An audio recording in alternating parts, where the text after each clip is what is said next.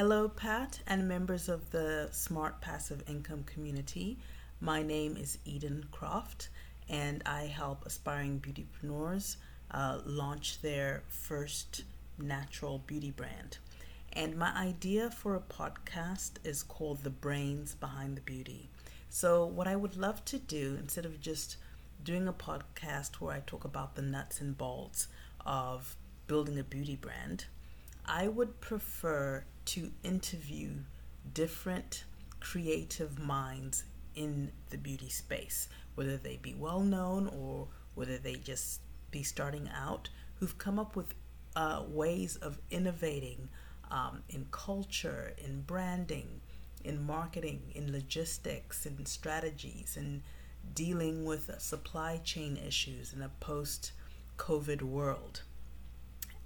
Some of the people I'd like to interview, for example, are Kim Lewis, who is the founder of Curl Mix.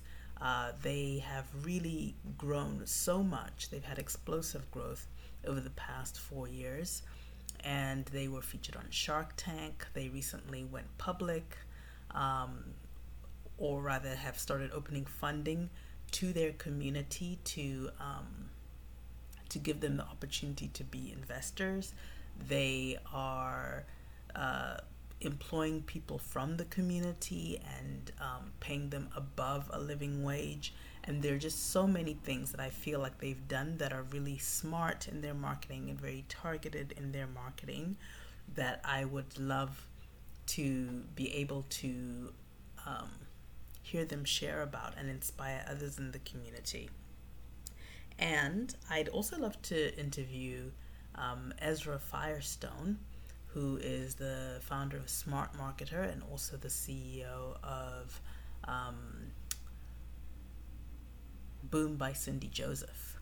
And he has a lot of very interesting things to share about his targeted marketing towards an older consumer who's not usually paid attention to in the beauty industry, and having a very fresh and respectful and just a way of seeing older women that is really amazingly impactful.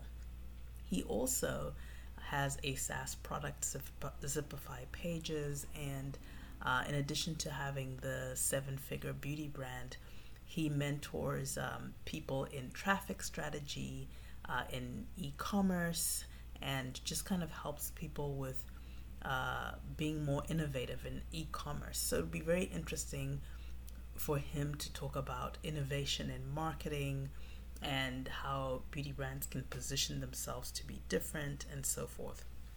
So, these are just two examples of people I'd love to interview. I have a whole list of authors and marketing experts, cultural phenomenons, employee-owned brands, eco brands, all kinds of interesting brands that I can interview just to kind of shake things up and get people thinking outside of the box. So that's what the brains behind the beauty would be about.